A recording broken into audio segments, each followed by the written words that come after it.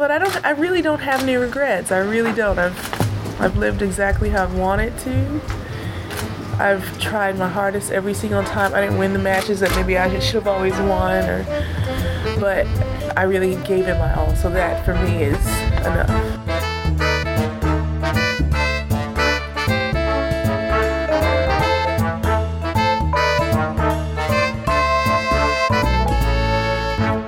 Hi everyone, welcome back to The Body Serve. I'm James. I'm Jonathan. And we're here in Cincinnati. We are doing our third podcast from the site. Fourth overall from the trip. Mm-hmm. We're back in the car. This is episode 92. Yes, I forgot that. We're back in the car. It is stationary at the moment. Air conditioning is running. If you hear a dull hum. Just wanted to give you a little bit of a preview of what's to come on this episode. We're going to be recapping what we've seen recently, matches we've seen today, which is really only Muguruza-Kuznetsova. Go through a few other little happenings on site. We're also going to be featuring our exciting interview with Francoise Abanda, who is a Canadian player from Montreal. She was here in the main draw, and she was just a delight to speak with. Muguruza's press today, which we both attended and asked a couple questions. Mm-hmm. There were a lot of stuff in it that was eye-opening. So we'll talk a little bit about that. And we've also got our listener mailbag segment. And we were joined in the car by our listener, Chad, CC Smooth 13, and he asked the questions for us. So, let's get into it. What's up? What do you want to talk about first? Well, the Muguruza-Svetlana match. Yeah. This one was a real stunner. Muguruza was in a long 3-set battle with Madison Keys yesterday, which I wrote about for the site. We get into another 3-setter today that went even longer. It went like 2 hours and 40 minutes against Kuznetsova, who just played some very inspired tennis, like we know she's capable of. It didn't look like it was going to turn out that way. Mm-mm. Because at one point it was 6-2, 4-3, or 3-2 with Garbiñe up a break in the second, and it wasn't that competitive. And then Garbiñe calls for Sam Sumik to come to the court, still up a break. Mm-hmm. And from that point, Sveta just ran away with the second set. Yeah, I mean, there was some inspired hitting, even in the first set. Some points I saw were just incredible between the two. Garbiñe had Sam Sumik on the court, I think a few times, and in the final set, they got a code violation because they took too long. Well, Sam had left the court, and Garbiñe just sat there a little bit too long. Yeah, she was just kind of chilling there. Taking her time. Svetlana was back on court, ready to play. And the difference between her and Camilla Giorgi is that, Garbiñe got that time violation warning before she had to go serve in that third set. And she just had no issues, kept herself cool, calm, and collected. Camilla Giorgi, to open the third set against Pliskova, it's 30-all, I'm sitting there, and I'm watching her towel off, like maybe 5 feet away from me. Then all of a sudden, time violation warning, Miss Giorgi, or Giorgi, and she was not having it, not pleased. And she didn't win another game. She lost that third set 6-love. So that is the difference between the top players and those who are not quite there. Right. And a big difference is that Muguruza has a different gear. Yeah. We saw that in the third set today, big time. I would say yesterday, the word you used was fortitude, but just the way that she handled the conditions allowed Madison to make errors. Today, it was a bit different. She was dictating a lot more. She was hitting better. I feel that she was positioned better in the court. There are still those little mistakes, but when you're trading ground strokes that huge, a lot of the points are going to end on errors. But I think that Muguruza played a different match today. I really think she took it to her opponent better. She wasn't waiting for Sveta to miss, because she wasn't missing that much. Some of those rallies you're watching from up high in the press room, and you're just like, my God. There's, to me, and I tweeted about this, there are few scenes in women's tennis that are more exciting than watching Svetlana take a step forward and crush a forehand or a backhand. Just step into the court a little bit, and it's a beauty. She's such an aesthetically exciting player to watch. And Garbiñe is not just boom boom. She's got a lot of options in her game. She does, yeah. She can defend well. She hits well on the run too. At least she did a lot in the last couple matches. She was forced to. Uh-huh. And, man, that I see a lot of people talking about, wow, this is contender for match of the year, and it has to be top 5 at this point. Mm-hmm. You'll hear, she came in the press and said, I think this is one of the best matches of the year. She didn't say one of my best. She said one of the best.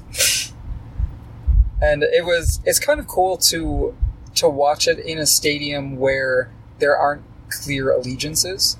Neither of these women is American. There were some Spanish supporters, but the crowd, I would say, was pretty transfixed by the tennis. They knew they were witnessing something special and were pretty complimentary of both players. So moving on to the Muguruza press conference, I asked her, or somebody asked her a question, and she said something to do with the difference between her now as opposed to maybe a couple of years ago after she'd won the French Open.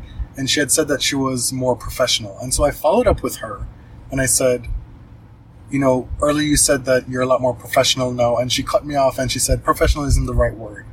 And the reason why I followed up with her, because that was something that we had said privately to each other, that she was handling the nitty-gritty, tough moments in ways that she hadn't done before. And for us, the word we used was professionalism.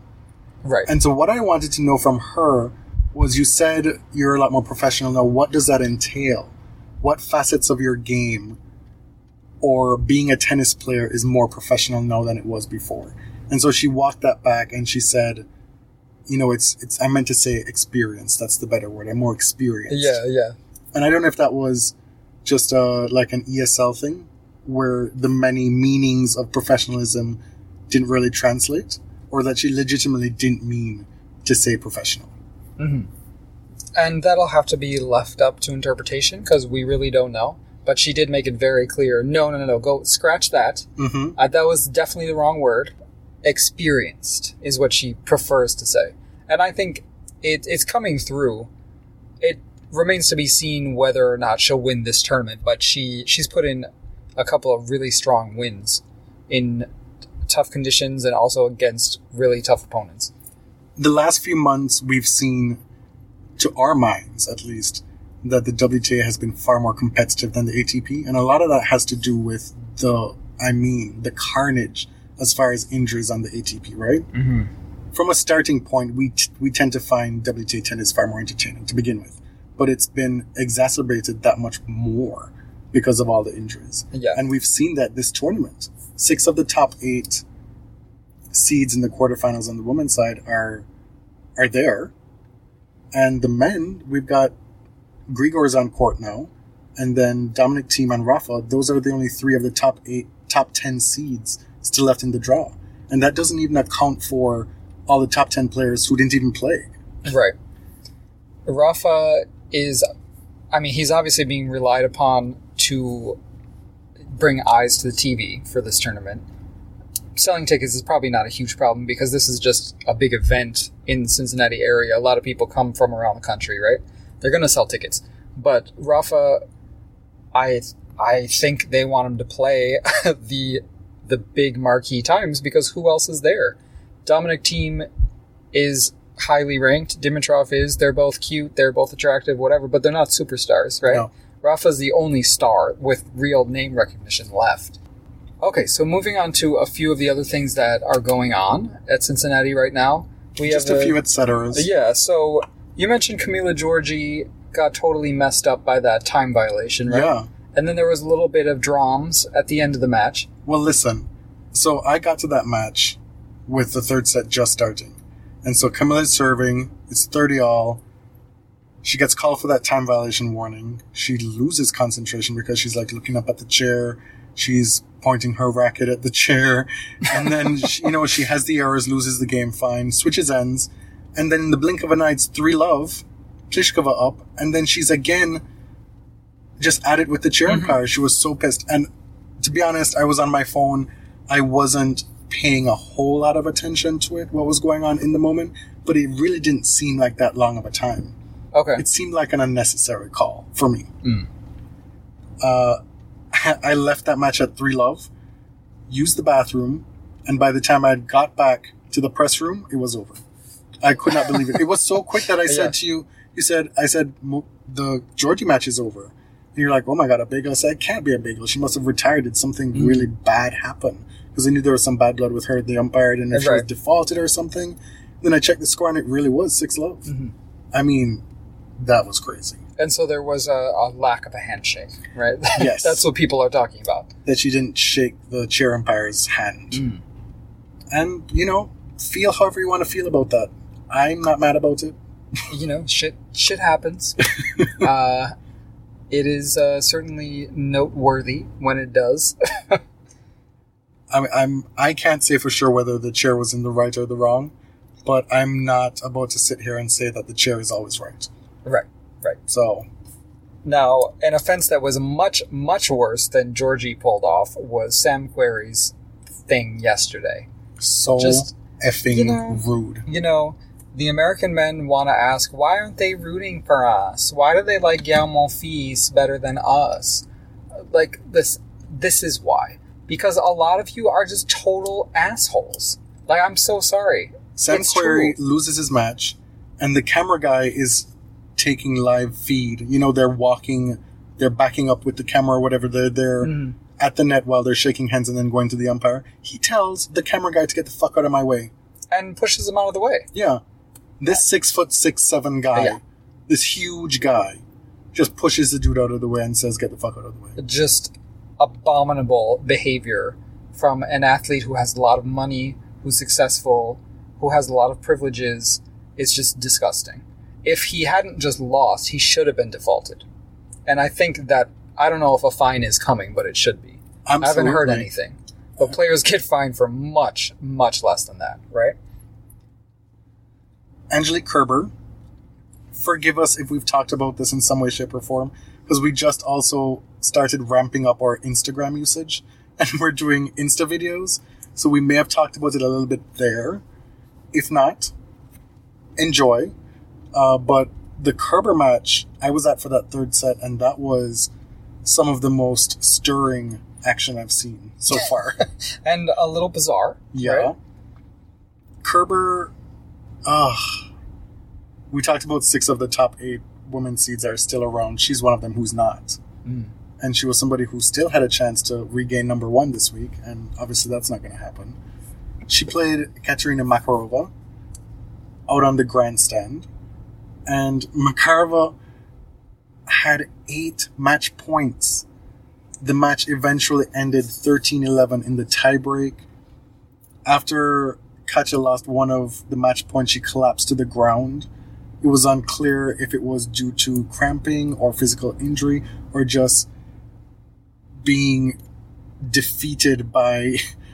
It was like a 20-shot rally, crazy stuff. She thought she had lobbed Kerber to win the match.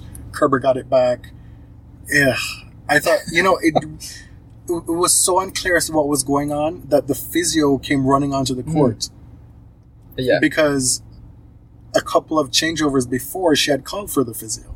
And she was looking a little bit labored. So the physio probably thought, well, damn, I need to get out there because she's really hurting. Right. And then, a minute later, she gets up and walks to the other end at 6-all in the tiebreak. And in press, apparently she said that, she was laboring and that she tried to get it but couldn't. So there was a little bit of physical laboring going on, if we are to believe her, right? Okay. And Diane actually made a good point. Diane Dees, who's in the press box with us, she said, Katja is not someone who has a reputation for being dramatic, kind of disrespectful or using gamesmanship to win. So that was some good context, I think. But Kerber did one of those drive-by handshakes. I think she felt that she had been wronged by Makarova throughout that third set. That it wasn't kind of the utmost level of fair play. And so we don't really know. She demurred in the press conference, though. She didn't go there with her. She's not going down that road. So She could have also just been pissed that she lost. Right, that's true. There's, Thiem. So Thiem plays Ferrer tonight on the grandstand at the same time as Kanta and Halep. Thiem's been looking good. You know, he mentioned earlier that he doesn't always play well here. It's not one of his favorite tournaments, definitely. But he's practicing hard. I think Thiem is making things a little tough on himself. He doesn't always get wins as cleanly as he should. That was a big takeaway from watching him on grandstand yesterday against Mannarino, was it? Mannarino, yeah. It was in 2 tiebreaks, right? I believe so. Okay. Everything is just so 100 all the time with him when it doesn't need to be. Yeah. And that's going to be the biggest challenge for him to take that next step. People are talking about now, Zverev has leapfrogged him. And he has. And he probably is more talented than Dominic. But when Dominic has that much less time on his strokes on a harder surface, he can't be out there doing things unnecessarily. Because he has the game. Right. This is a pretty fast surface, we're hearing. I think Venus is the one who said she thought it was too slow, right? But interestingly, it's ironic, you can't always trust players to gauge the quickness of a surface, which sounds weird, but sometimes you get totally varying opinions on the quickness of a surface from players. But Cincinnati is typically a pretty fast hardcourt. But Dominic, he just puts a lot into his strokes. Like, it takes a lot of energy, what he does. And so I think that as he gets more ensconced in the top 10, he needs to look to make things easier for him in matches that should be easy. Tiafoe defeats Sasha Zverev. That's something that we haven't talked about that we really should. That was really exciting. The crowd pulled for him so hard. Zverev won the first set 6-4, and judging by Zverev's form recently, that should have been an easy second set, right? I think he's pretty wiped out from the summer. He made a point of saying that in his press conference. He said, I've just come from winning a 500 and then a Masters 1000. I played this many matches in this many days.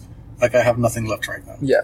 But, regardless, that is a great performance by Francis, who, he's been looking for a great performance. Yeah. He's been so close. A lot of times, he's been losing a lot of first rounds, 2 tiebreaks against Kokkinakis, and I think this is good. This will do a lot for him. He was so pumped up. He was getting energy from the crowd. He was able to break Zverev in the second and third sets, and it was awesome. It was so cool to see. Without further ado, here is our interview with Francoise Abanda. Let me tell you, this is particularly exciting for us because we are a Canadian podcast, and you're our first ever Canadian player on the show, so welcome. Okay, thank you. We've been watching you from qualifying this week, and you had a particularly impressive second set against Vikliantseva.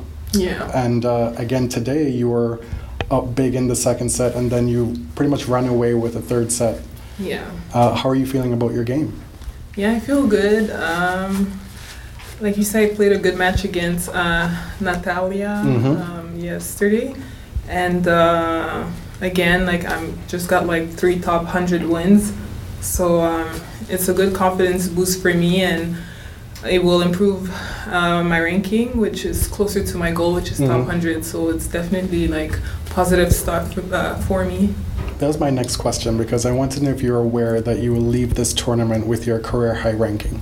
Is that something you pay attention to on a weekly basis? Yeah, I don't try to overthink it too much, but I definitely know I'm really close to breaking the top 100. So obviously it's a nice challenge, and hopefully I can reach it before next year.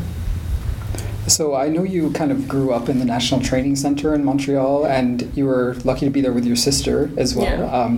Do you think it kind of prepared you for life on tour?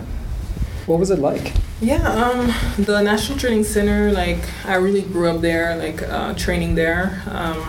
It's good because you have coaches. You have a good fitness coach also that they give you, and most importantly, I think they finance you, so you're able to travel and not pay your flight tickets and all the expenses, so it takes a lot of pressure off you and the parents. So that was really good for me, like while I was developing.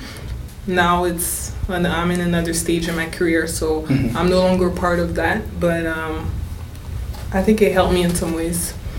Do you feel competitive with other Canadian players, or do you kind of motivate each other? Or well, I know it's kind of every woman for herself out there, right? Yeah, Dennis put the bar high last week in Montreal, but yeah, I mean, we see other Canadians doing well.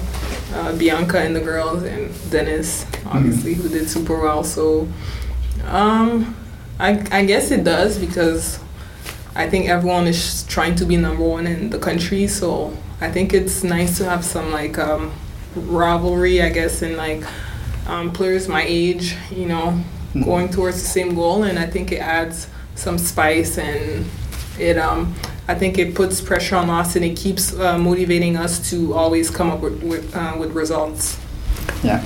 Tennis in Canada has seen a bit of a boom in the last couple of years, like say the last 5 years. So when you first started with the training center, were expectations on Canadian tennis players lower than they are now? Do you feel a difference? No, personally, like I always try to put high goals. For me, I think everybody has different goals.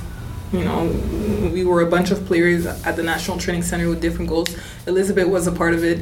She didn't really go pro. She decided to go to college. So yeah, I guess tennis is an individual sport. So as for me, I just really try to stay focused in my goals.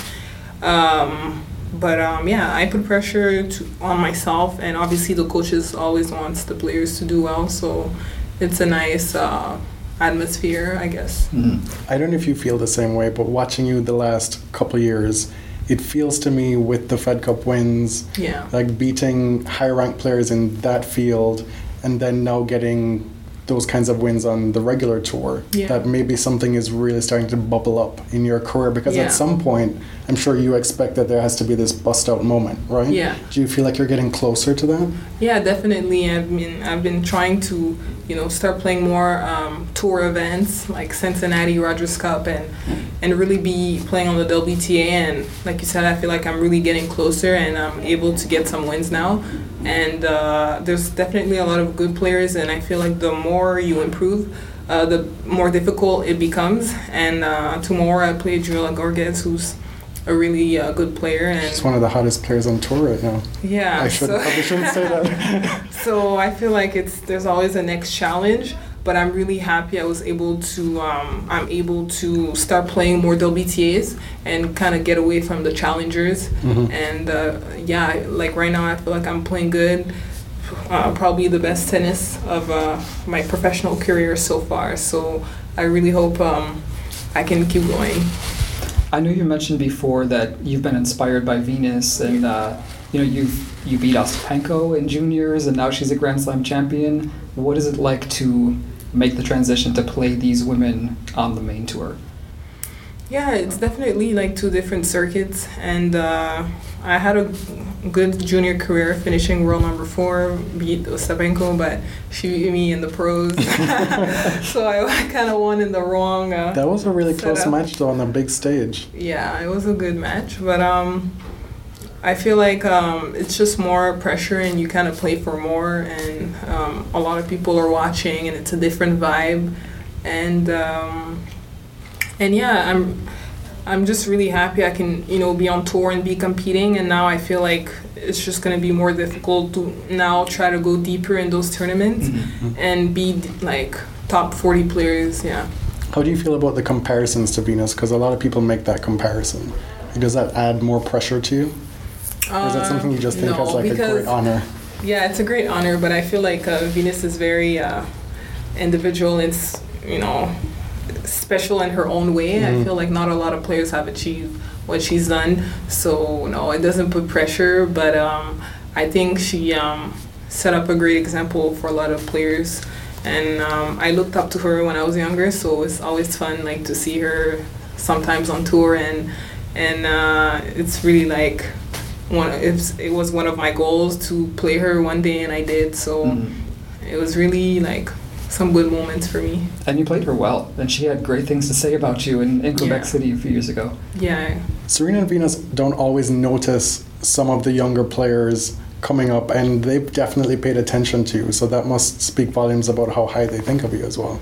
Yeah, it's definitely motivating because she's achieved so much on the tour. So, yeah, I mean, at the end of the day, like, she has her career, and she obviously had a very successful career. So, no, I'm not trying to compare too much. Mm-hmm. Hopefully I can be known for who I am and me, and yeah, they inspired me at the end of the day.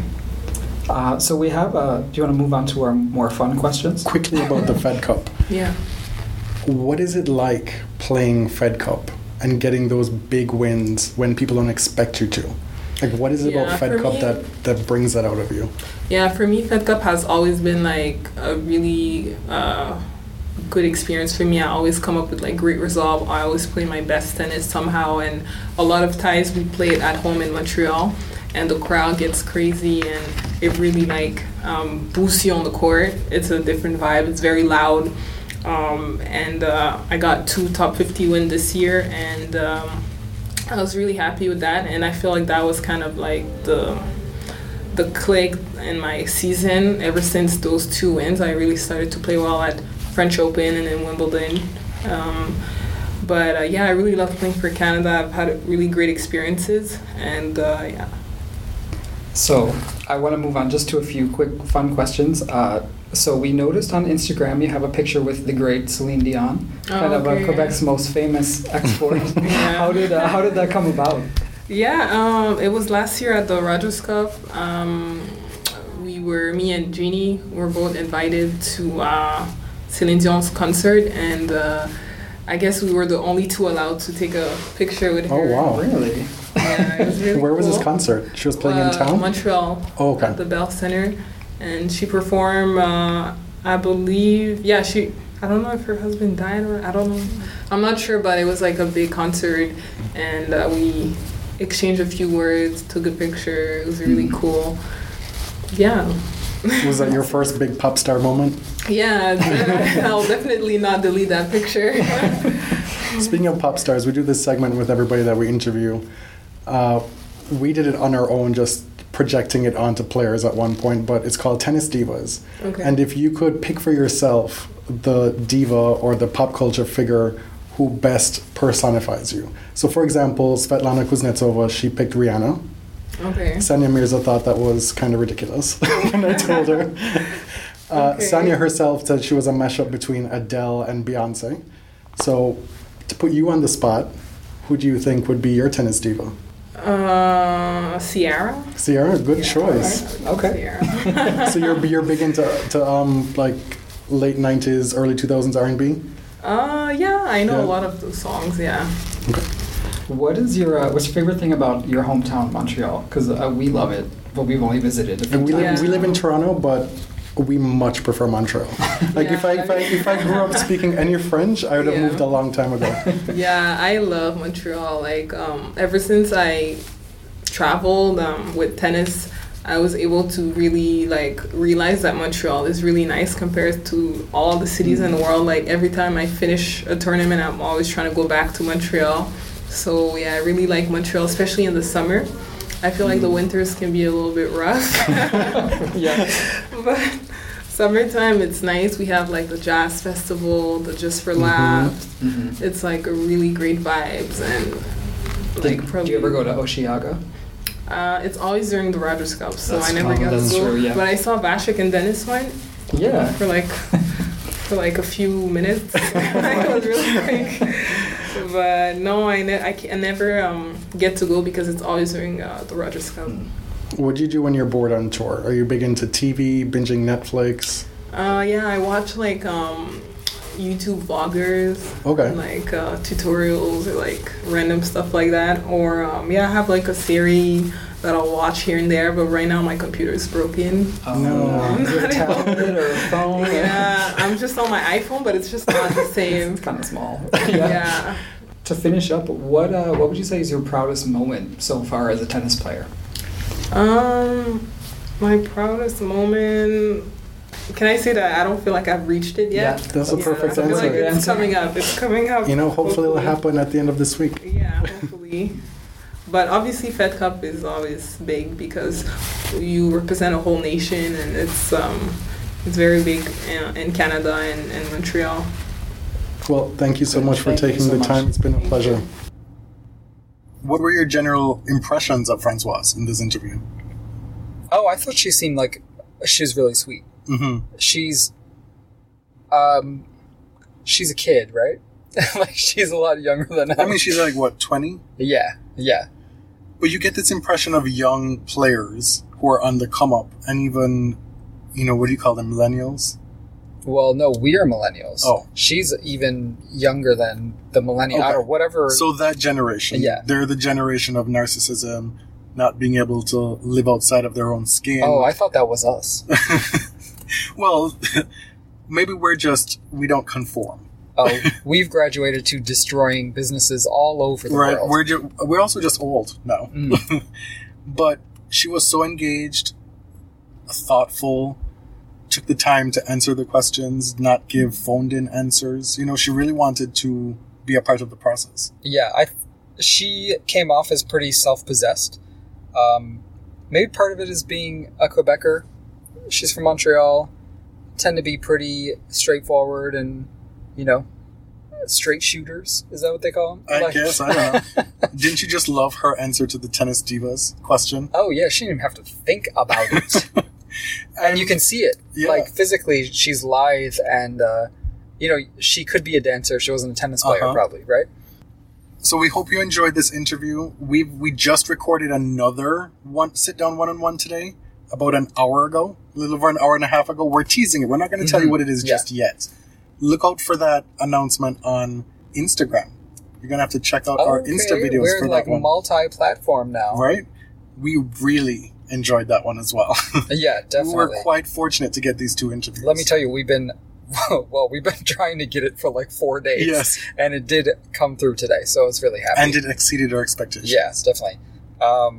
What are we going to finish up this episode with then, James? I don't know. Was I supposed to know? Our listener mailbag. Oh, God. I thought we already introed it. I'm so scattered. Like, I get like 5 hours of sleep every night this week. So, pardon me if I sound a little bit scattered. So, as we said earlier, we invited our friend Chad to come in the car. The Body Serve, I guess the new Body Serve studio is the car. And he gave us kind of a dramatic reading of questions that you all submitted to us on Twitter. Thank you. We got so many questions. I was so surprised. And they came really quickly. So we picked, I think, about 6 to handle today because we want to give like real answers, So we will pick up on some more, I guess, in the next episode. But we picked Chad because, he's got a great South Carolina accent, and he's been begging to come in the car, basically. So here's our second ever listener mailbag. So we're back in the car, and we have a special guest. For the second time on the Body Serve, we have Chad, who is CC Smooth 13. We've done a couple of recordings from the car this time, and every time he's like, why didn't I get an invite to the car? So you know what, Chad? Welcome to the car. Hey guys, how you doing? Thank you for the invitation. We're so happy. I don't know about Jonathan, I love your accent and your voice, so we wanted to have you do a little kind of dramatic reading of some of our Twitter followers' questions that they submitted. Because they can't read them themselves, so why use our boring voices all the time? We're doing an episode today. We're recording a few bits and stages. It will feature Francoise, which we've been plugging for a while. And then earlier this morning, we sent out a feeler for questions from our listeners, our second mailbag. And so we got some responses, and we have them all written down for Chad to ask us. You're going to be the MC for this little segment. I am ready. Let's do this. Okay. All right. You ready? What's up first? All right, so the first question we have is one of the most important questions on the list, and the one I've been concerned about as well is, who's watching Vince? And this is from Dr. Mop. We see Vince has disappeared from your AV. Yeah. So where is Vince, and who's watching him while you guys are gone? We appreciate the concern for Vince, because since we changed our logo, Vince served dutifully for 2.5 years in that chair watching Rafa, which he was there for literally 2 seconds before he ran away, but we managed to get that picture. He's part of the body serve experience at this point. People were very upset that he's not in the avatar anymore. So, you want to answer that? Where is Vince right now? So Jonathan's brother Jeremy is watching Vince at our house, and Vince loves Jeremy. So he's well taken care of, you can be assured. Okay, well that sounds good. So Dr. Mop has the answer for that one. All right, so the next question is, well, we know that you've moved recently, and we've seen pictures of like a mess going on. So the question is, did you finish unpacking, or will you wait until after the U.S. Open? And this is from Deanna. I don't know if the question is after the U.S. Open, assuming that we're going to be at the U.S. Open, because we're not actually going. No. It would be nice. But. Yeah. We will be at home working and catching the U.S. Open as much as we can. We're mostly done. Most of the boxes are done. Stuff is set up. It's just the wall hangings from our previous place that we haven't put up yet. Yeah, that's the part I really hate. But it took us like a week and a half to get to that point, and then we literally left the next day. So we haven't really enjoyed the comforts of our new place set up the way we want it. So that's something to look forward to when we go home. So you'll be finished by this U.S. Open and not next year's U.S. Open? Yeah, well, we shall see. Let's shoot for the Australian. How about that? That sounds good. To coincide with Serena's return. All right, next question up. What's good to eat in Cincy? This is from The Big Joker. You can take this one because you're all about the food. Yeah, because I'm the one who's really into the food here. So we haven't actually been like in Cincinnati proper. So as far as restaurants and stuff, I do not know at all. But up here at the tournament, they have, oh my God, the calzones are so good at DeRosa's. And then they have sushi. I had a pretty nice salad today with like strawberries and goat cheese and almonds and all that stuff. Grater's is a big Grater's draw. ice cream I finally had, and it was actually very good. We know, Chad, you had Grater's the other day. I had Grater's the other day. I also had sushi, and I had crab cake sliders. And I heard those were good. There was this man dancing and trying to get us to come eat the crab cake sliders. I saw them. That's what they are. They're the crab cake people. They are the crab. That was like very seductive dancing for a seafood restaurant. When I walked by once, it was 3 people. It was 2 guys, and they were trying to teach like one of the people at the tennis, just a customer. What do you call them? Like a fan. A customer. They were doing a little routine and trying to teach the fan how to do what they were doing. He came at me, started unbuttoning his shirt, and when he threw off his visor and he started pointing at me and walking toward me, I wasn't sure what to do, but it worked out. But film it. I went to another place though, so. So it didn't actually work. It didn't work for me that day. I went there earlier in the week. It was good. All right. With those calzones, I've had the veggie one twice, and I'm not usually about that veggie life when there's meat on the menu. Yeah. But it's really good. It took me back, like the spinach inside, kind of, I don't know if the listeners will know what this is, but it tasted kind of like a callaloo loaf, which is a Jamaican delicacy, like a lunchtime finger food kind of thing. Callaloo is kind of like collard greens. Yes. So it's a baked dough kind of patty with the callaloo collard greens inside. And I will say that the vendors are really cool around here. Even though it sounds kind of lame, the pretzel lady was really nice. And she hooks me up with different levels of lemonade as well as limoncello. Oh my God, she is amazing. She is amazing. Listen, you're the person to walk around these tournaments with because you just get free shit whenever you want. You can sweet talk anything out of anybody. It's the southern accent. You show up, you get a lemonade, and then 5 minutes later you have an unlimited lifetime supply of lemonade for the next 5 years. And bootleg moonshine made at home. Oh, I make my own limoncello. I'll bring you some tomorrow. And she pulls out a purse. She pulls it out of her purse and gives it to me. And I'm walking around with limoncello all day in a glass mason jar. Was it good? It was good. It was really strong. Had you had it before? I've never had it before. First time. You had limoncello. Yeah, I'm not a fan, but because it is very strong. Yeah, I'm not sure if you come to Cincy or if anybody else comes to Cincy, they'll get the same thing. But you know, you have to have like a certain kind of personality. I like that disclaimer. All All right, next question.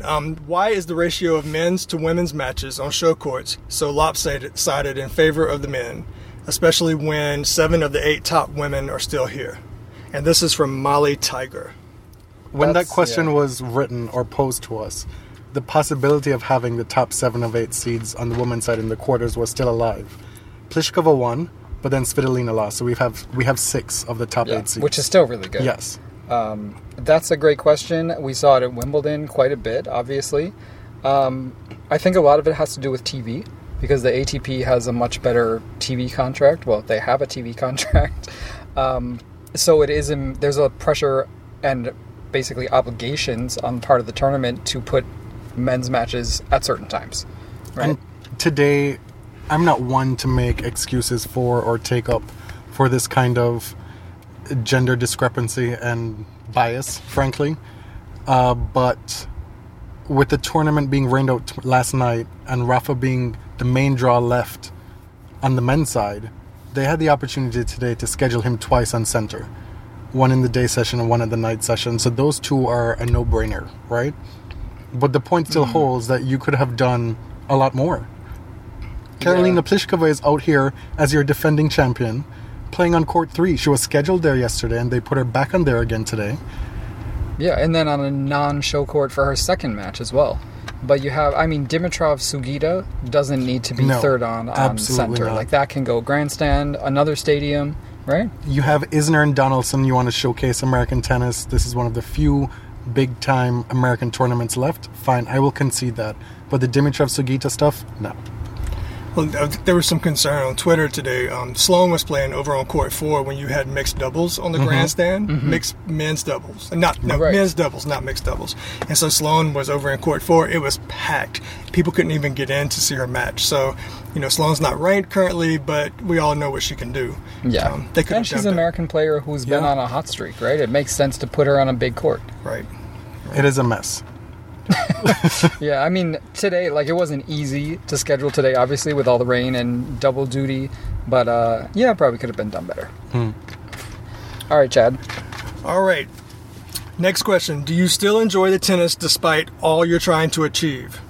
Is Jonathan using his experience to split tasks and matches? And this is from San F77. Oh, yeah, she's our friend from Italy. She had tons of questions, and we'll probably get to some more on the next episode, because they're all good questions. Will I be back to the car? I'll get another invite to the car? Possibly, if you're still here. It depends how long you stay. All right. Okay. Well, the question about my experience, it's I don't know what to say to that, because I don't really have that much experience. This is, compared to you, yes, this is your first time, but I still feel like a fish out of water most of the time. But to answer that question, I have been the delegator in terms of tasks. I think the boss. And you have been very receptive to doing what you've been asked, wouldn't you say? Oh, wow. That's interesting. I think we've worked very well together. Yeah. As long as you listen well and do what you're supposed to do, James, we are good. The question, though, are we still enjoying the tennis despite everything we're doing? Yeah. And I don't want to act like this is some hardship. We're so lucky to be in press here. I think it's an amazing experience. I'm just trying to work hard and sort of prove that I deserve the pass, actually create content and do my job, basically. But I've definitely missed matches I wanted to see. That's going to happen. Sometimes you're kind of stuck waiting to see if you got this interview, or stuck waiting for a player to come into press, and you miss things, which happens. But I saw Muguruza and Kuznetsova today, and that was incredible. I still am enjoying the tennis. One of the things that I've said from the jump after doing press for the first time, the thing that I was most surprised about the first time was just how little live tennis you see. And you could really go an entire day and not leave the press room, depending on what you have going on. A day like yesterday, and even the day before, when we potentially had 4 one-on-ones that we were waiting to find out if we would get done. And then yesterday, you factor in the rain that moved matches all over the place, moved matches overnight, because typically these interviews don't happen unless the players won, right? Yeah. So there's just a lot of X factor stuff that goes into play when you're in the press room, and my biggest challenge is figuring out what I want our content to be. And it's something that's still evolving. We're still very new at this. We did our first, this is a plug, we did our first body serve diary today. Just off the cuff, it just happened. You and I just sat beside each other. We actually just opened a Google Doc, kind of just wrote a conversation, like typed out a conversation. Asked each other questions and whatever. I mean, it happened pretty organically. You know, there wasn't really any editing involved. So, and we were doing that while we were watching Muguruza-Svetlana at the same time. So that was pretty cool. Yeah, killing two birds with one stone. In the beginning, like, didn't look like it was going to last that long. It looked like Muguruza was going to run away with it, and you can see that in what we wrote. You know. So anyway, I think there's one left, right, Chad? All right, last question. Players you've perceived differently in person versus your impressions just from the media. And this is from Anna Marseille. That's a really good question. There's one person that jumps out. For you, I know. I mean, this was my come to Jesus moment last year, and you didn't want to believe it. But yeah, I wasn't willing to believe it. But Muguruza is very, very charismatic in person. She's great at making eye contact. She treats basically every question seriously and gives a good answer. She's obviously like an extroverted person, like she likes to talk, but it does come through pretty sincere, I think, which, you know, I haven't seen like a lot of top players who do press conferences like that, you know? Joe Conta was like that.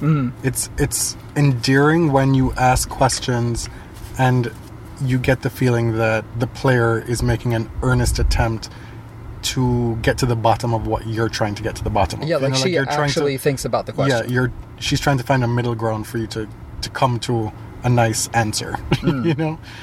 And, I mean, she has swagger. She's cocky. Like, she knows she's good, and she's good.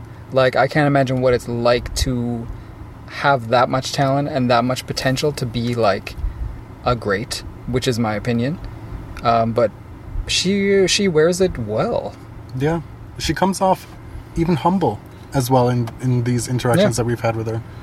Well, that's great, but can I keep my impression of her? Sure, you're welcome to do whatever it needs to get you through the night. When I meet her and I talk with her, maybe I'll change my impression as well. So I trust what you're saying. It sounds great. It's clap, clap, but... Is there... clap. Snaps. Is there anybody else you would want to talk about? Not necessarily somebody who changed your opinion for the better, but maybe for the worse. Is there? It cuts both ways, I feel like that's right? not fair play, is it? I mean, you've talked to a bunch of people now. Yeah, I have. No, I don't think. I think like less of anyone after I've seen them. I would say, you know, Simona Halep and I have had like a very rocky relationship, especially this year, and I found her like more. I sort of like got her better when I saw her talking in person. You know, it made a little more sense. And this is a disclaimer that I think this was a question that was asked by somebody else that we'll answer in more detail on our subsequent episode. But there's so much context from being in the pressers, from seeing the players in live, from watching the matches live, from talking to them that you just don't get from tennis Twitter. And I've been guilty of that. You've been guilty of that. We've talked a whole bunch of shit on our podcast over 2.5 years that when we come to these events, we're like, well, damn. Like, maybe I was a little bit wrong about that. And we've been wrong about many things.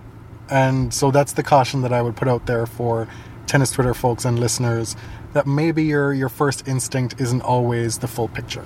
Yeah. And I'm not really past the starstruck stage yet. But when you are, like, in press conferences and stuff, you realize, oh, these people are actually just people. Like, it is, I mean, it's a big deal because you see them on TV. And, I mean, if it were Venus and Serena, I would still be, like, terrified. You're just so awestruck. But in general, like, they're just people, too. It's not that serious, you know? And when people talk about, oh, my God, she only made a second round this week and she made round of 16 last week, or a guy or AT player or whatever, and you're like, well, wow, they stink now. They're playing really badly. But then you're here on site and you see them having to go through from practice in the morning to getting ready to go play their match, have the match being delayed, getting back on court, playing 3 games, coming back, being shuttled out to go play again, have the rain start again. There are all these different things that happen throughout the course of a day that you just don't take into consideration or you can't fully grasp until you see it, right? And so I think one of the big things that I've taken away from being at tennis is just leaving the judgments by the wayside a little bit. That's going to be hard. It is, yeah. What are we going to talk about? I know I've been getting a lot of grief lately about, moving way toward the center and being a lot less... just a little bit too, like milk toast? Yeah. There's two sides or whatever. Well, we know there's not just two sides to every story, but, being too balanced. Oh, okay. We'll try to be less balanced. Good luck with that. Right. Well, thank you, Chad. Okay, this has been great. Your car is amazing. I really enjoy it. Thank you. It's very nice. It's a tiny little come thing. through Hyundai. It's perfect. Thank you, guys. And if you're still around, maybe we'll tap you again to do our second segment of the listener mailbag. Awesome. All right. Thanks, Chad. Thanks, everyone, for submitting questions. This is a wrap for episode 92. Yep. Hope you liked the kind of the new content we're trying to bring, the interview. Be sure to check out thebodyserve.com. We've got match write-ups. We're going to be doing some recaps today, maybe some previews for the championship weekend. We started a new thing today called the Body Serve Diary, where we sat at a computer. We each had a computer, and we did a Google Doc, and we just kind of chatted. It's like a podcast, but with fingers. That sounds disgusting. Wow. That was like the worst promo you could have given. Just read it. Like, you'll get it. And of course, check us out on Instagram. We're really upping our Insta game this week. We're trying.